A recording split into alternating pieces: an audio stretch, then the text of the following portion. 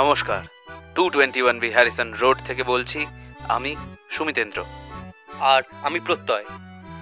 রহস্য, রোমাঞ্চ ও ভৌতিক গল্পের মধ্যে শিহরণ জাগানো কৌতূহল ও আতঙ্ক পাঠক এবং শ্রোতাদের চিরকাল এক ব্যাখ্যাতীত অনুভূতি দিয়ে এসেছে।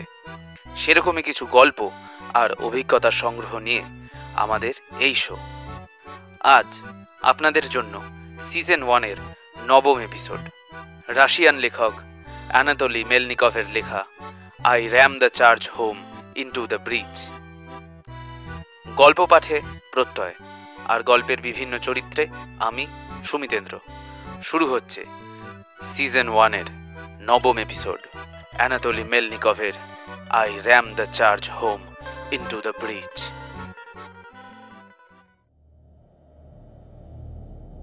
প্ল্যানেট পেনসিড ডেল্টা আউটার স্পেস পরিদর্শন প্লেন তার মিশন শেষ করেছে। স্পেসশিপে রয়েছে একমাত্র জ্যান্ত সত্তা সুপার ব্রেন আলফা 222NX। নব আবিষ্কৃত সবুজ গ্রহটির পরিক্রমা শেষ হয়েছে এই মাত্র। 222 জন আবেদনকারী থেকে তাকে এই মিশনের জন্য বাছাই করে নিয়েছে রিকনাসেন্স ফ্লাইট সেন্টার। প্ল্যানেট পেনসিড অধিকর্তাদের যথেষ্ট ভরসা রয়েছে তাদের সাহসী নভোচারীটির উপর। ডেল্টা স্পেস প্লেনকে বলা যায় পেনসি টেকনোলজির এক আশ্চর্য আবিষ্কার। নভোযানটি দুর্দান্ত শক্তিশালী পাওয়ার প্লেন, দারুণ সব গিয়ার আর ঝকমকে ইনস্ট্রুমেন্ট দ্বারা সজ্জিত। আর আলফা 222NXকে নির্বাচিত করা হয়েছে এই দারুণ আকর্ষণীয় গ্রহটির ওপর ঝটিকা তথ্য সংগ্রহের জন্য। এ কাজে ডেল্টা প্লেনের সময় লেগেছে প্রায় 7 দিন। আলফা 222NX যতই গ্রহটির মহাদেশ, মহাসাগর, পাহাড়, পর্বত, নদ নদী, সমভূমি, জঙ্গলের ওপর দিয়ে ঘুরে বেরিয়েছে, ততই সবুজ গ্রহটি ভালো লেগেছে। সে বাতাস, জল, মাটি এবং কুমেরু অঞ্চলের বরফের নমুনা সংগ্রহ করেছে। পরীক্ষা করে দেখেছে প্রতিটি ভৌগোলিক জোনের প্রাণী, সন্ধি এবং ব্যাকটেরিওলজিক্যাল পৃথিবী। পরীক্ষার ফলাফল মনে হয়েছে সন্তোষজনক। নবাগত নভোচারী দ্রুত রিপোর্ট পাঠিয়ে দিয়েছে সেন্টার ফর রিকনাসেন্স ফ্লাইটে। কর্তৃপক্ষ গ্রহটির নাম দিয়েছেন নিউ পেনসি। তারা ইতিমধ্যেই বিবেচনা করে দেখেছেন এই গ্রহে সহজেই একটি স্পেস জেটি স্থাপন করা সম্ভব। তবে পেনসি নভোচারীর সমস্ত রিপোর্ট পাঠাতে এখনো সক্ষম হয়নি। সে কিছু অদ্ভুত প্রাণী দেখেছে গ্রহটিতে। এদের 2 হাত, 2 পা, দেখে মনে হয় আদিম যুগের প্রাণী। তবে মস্তিষ্কের গঠন এত ছোট যে বোঝাই যায় এদের সভ্যতা তেমন সমৃদ্ধ নয়, কারণ এদের আর্টিফিশিয়াল রেডিও সিগন্যালের ব্যবহার জানা নেই। আর রেডিও অ্যাক্টিভ ব্যাকগ্রাউন্ডও অত্যন্ত নিম্নমানের। পেনসির নভোচারী সবুজ গ্রহের প্রাণীদের সাথে চেষ্টা করেও কোনোভাবে যোগাযোগ করতে পারল না ইলেকট্রনিক ট্রান্সমিশন না থাকায়। গ্রহটির শহরগুলো আকারে বড় হলে কি হবে, কোথাও পর্যাপ্ত আলোর ব্যবস্থা নেই। এদের আকাশে নেই কোনো উড়োজাহাজ, শুধু উষ্ণ রক্তের কিছু প্রাণী রয়েছে যাদের নড়াচড়া করার ডানা আছে। সুপারব্রেন আলফা 222NX এ সমস্ত রিপোর্ট সবিস্তারে পাঠিয়ে দিল রিকনাসেন্স ফ্লাইট সেন্টারে। তার রিপোর্টের শেষ কথাগুলো এরকম: অবস্থা দৃষ্টে মনে হচ্ছে এই সভ্যতার আমাদের কসমিক ডেল্টা প্লেনকে বাধা দেওয়ার ক্ষমতা নেই। তবু বিষয়টি সম্পর্কে নিশ্চিত হওয়ার জন্য এই আদিম প্রাণীদের সামরিক সামর্থ্যর ব্যাপারে আরও তথ্য সংগ্রহ করা প্রয়োজন। রিকনাসেন্স ফ্লাইট সেন্টার থেকে জবাব এলো, তোমার অনুসন্ধান চালিয়ে যাও। কসমিক ডেল্টা প্লেন উড়ে গেল দক্ষিণাঞ্চলের বিস্তৃত সমভূমির ওপরে। এই অঞ্চলে গ্রীষ্ম আসছে। অস্তগামী সূর্যের বিদায়ী রশ্মিতে শস্যক্ষেত জলজল করছে সোনার মতো। সবুজ বনানীর গাছগাছালির মাথা আলো মেখে হলুদ হয়ে আছে।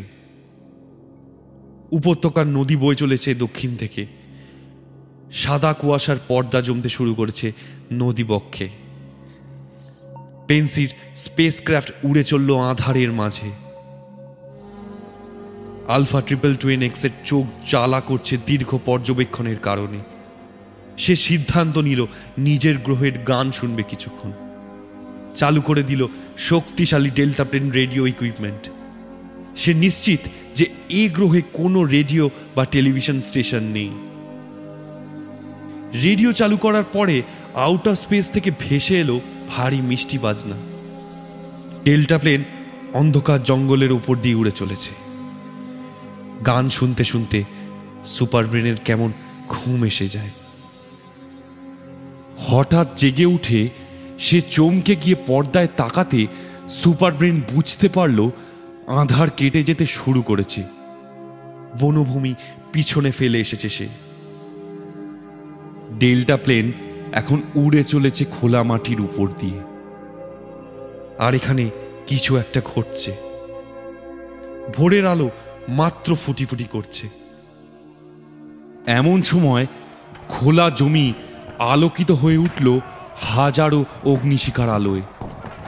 গম্বুজ আকৃতির ধোঁয়ায় মেঘ কুয়াশার মতোই ঘন উঠে আসতে লাগলো শূন্যে।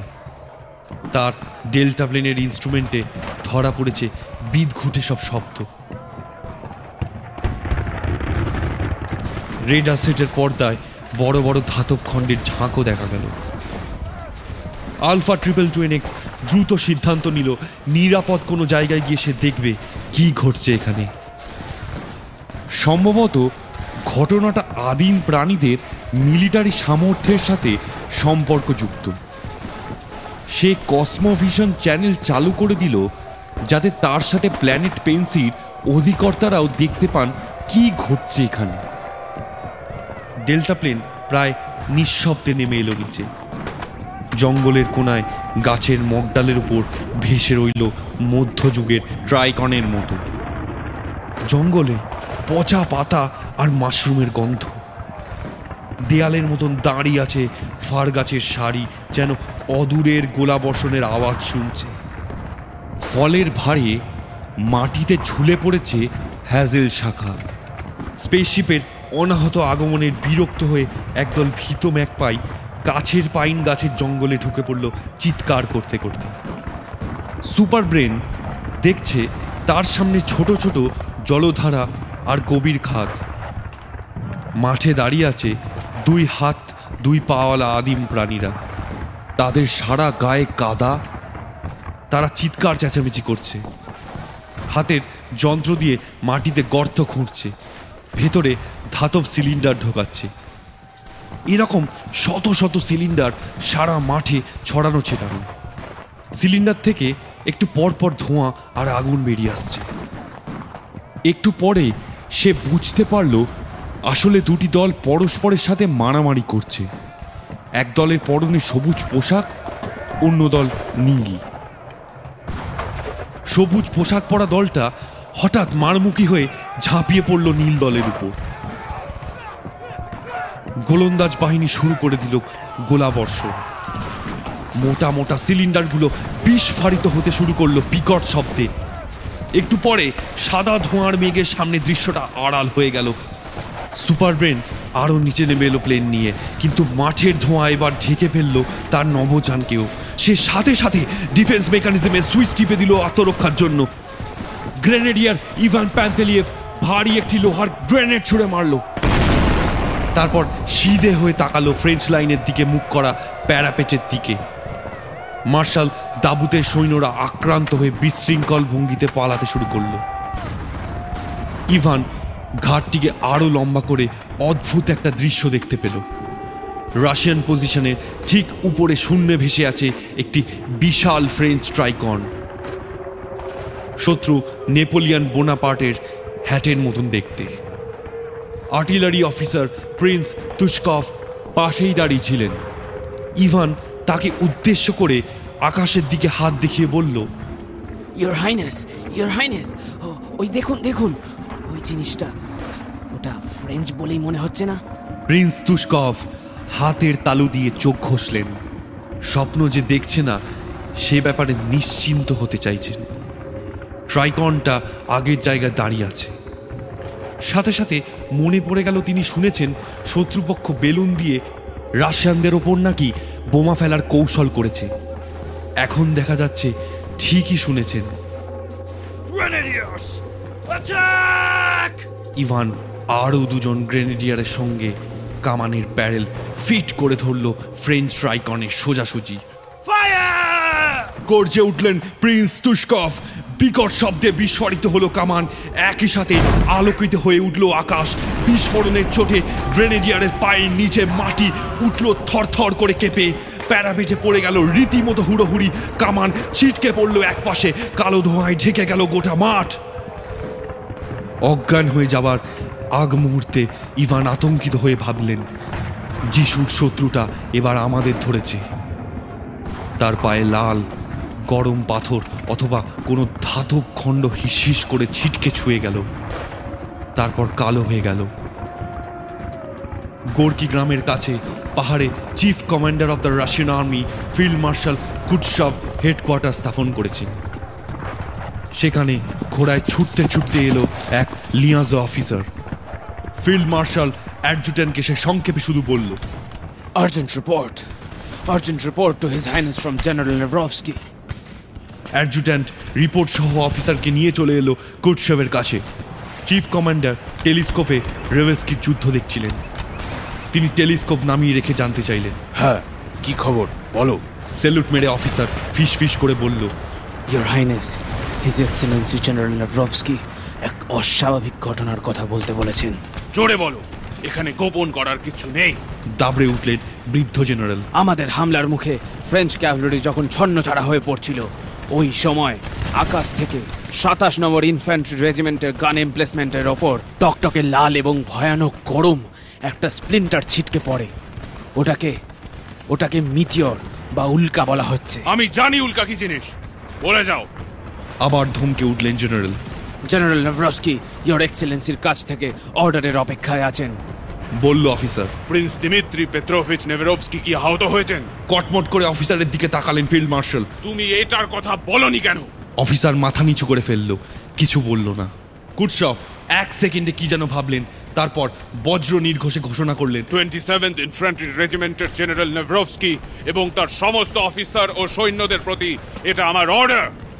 এই ঘটনার কথা ভুলে যেতে হবে, ইউ আন্ডারস্ট্যান্ড? যেন এমন কোনো ঘটনা ঘটেনি, নয়তো কেউ এটাকে অশুভ লক্ষণ ভাবতে পারে। আমাদের বিশ্বাস রাখতে হবে যে আমরাই জয়ী হব। কাজেই আমার হুকুম হলো, এটার কথা ভুলে যাও। শত্রুপক্ষ পরাজিত হয়েছে। আগামীকাল আমি রাশিয়ান আর্মিকে জেনারেল অ্যাটাকের অর্ডার দেব। Do you understand? Yes sir. যে মুহূর্তে ফিল্ড মার্শাল কুটশভ লিয়াজো অফিসারের কাছ থেকে রিপোর্ট শুনছেন, ঠিক সেই মুহূর্তে প্ল্যানেট পেন্সির ডেল্টা প্লেন পৃথিবী থেকে সরে পড়েছে। স্পেসশিপের গায়ে রাশিয়ান গোলন্দাজ বাহিনী ছুঁড়ে মারা গ্রেনেডের আঘাতে বড়সড় একটি গর্ত দেখা যাচ্ছিল। পেন্সি গ্রহের অধিকর্তারা আলফা 222NX-এর সাথে কসমোভিশন চ্যানেলে আদিম যুগের প্রাণীদের সামরিক যুদ্ধ দেখছিলেন অবাক হয়ে। স্পেসশিপের শক্তিশালী প্রোটেক্টিভ জোনে তাদের অস্ত্রের হামলার হাত থেকে রক্ষা পাচ্ছিল না, বরং আগুনের বোমার আঘাতে প্রায় ধ্বংস হয়ে যাচ্ছিল ডেল্টা প্লেন। তবে আদিম প্রাণীরা বোধহয় ব্যাপারটা লক্ষ্য করেনি। রিকনাসেন্স ফ্লাইট সেন্টারের বিশেষজ্ঞরা শেষ পর্যন্ত তাদের সিদ্ধান্তে পৌঁছালেন, পেন্সি গ্রহের ডেল্টা প্লেনের কোনো প্রয়োজন নেই আদিম প্রাণীদের যুদ্ধের মধ্যে জড়িয়ে পড়ার। আলফা 222NX-কে তক্ষুনি ফিরে আসার আদেশ দেওয়া হলো।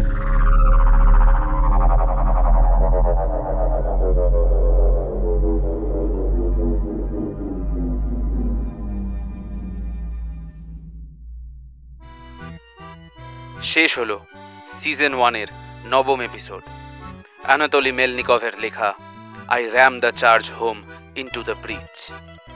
দেখা হচ্ছে পরের এপিসোডে 221B হ্যারিসন রোডে।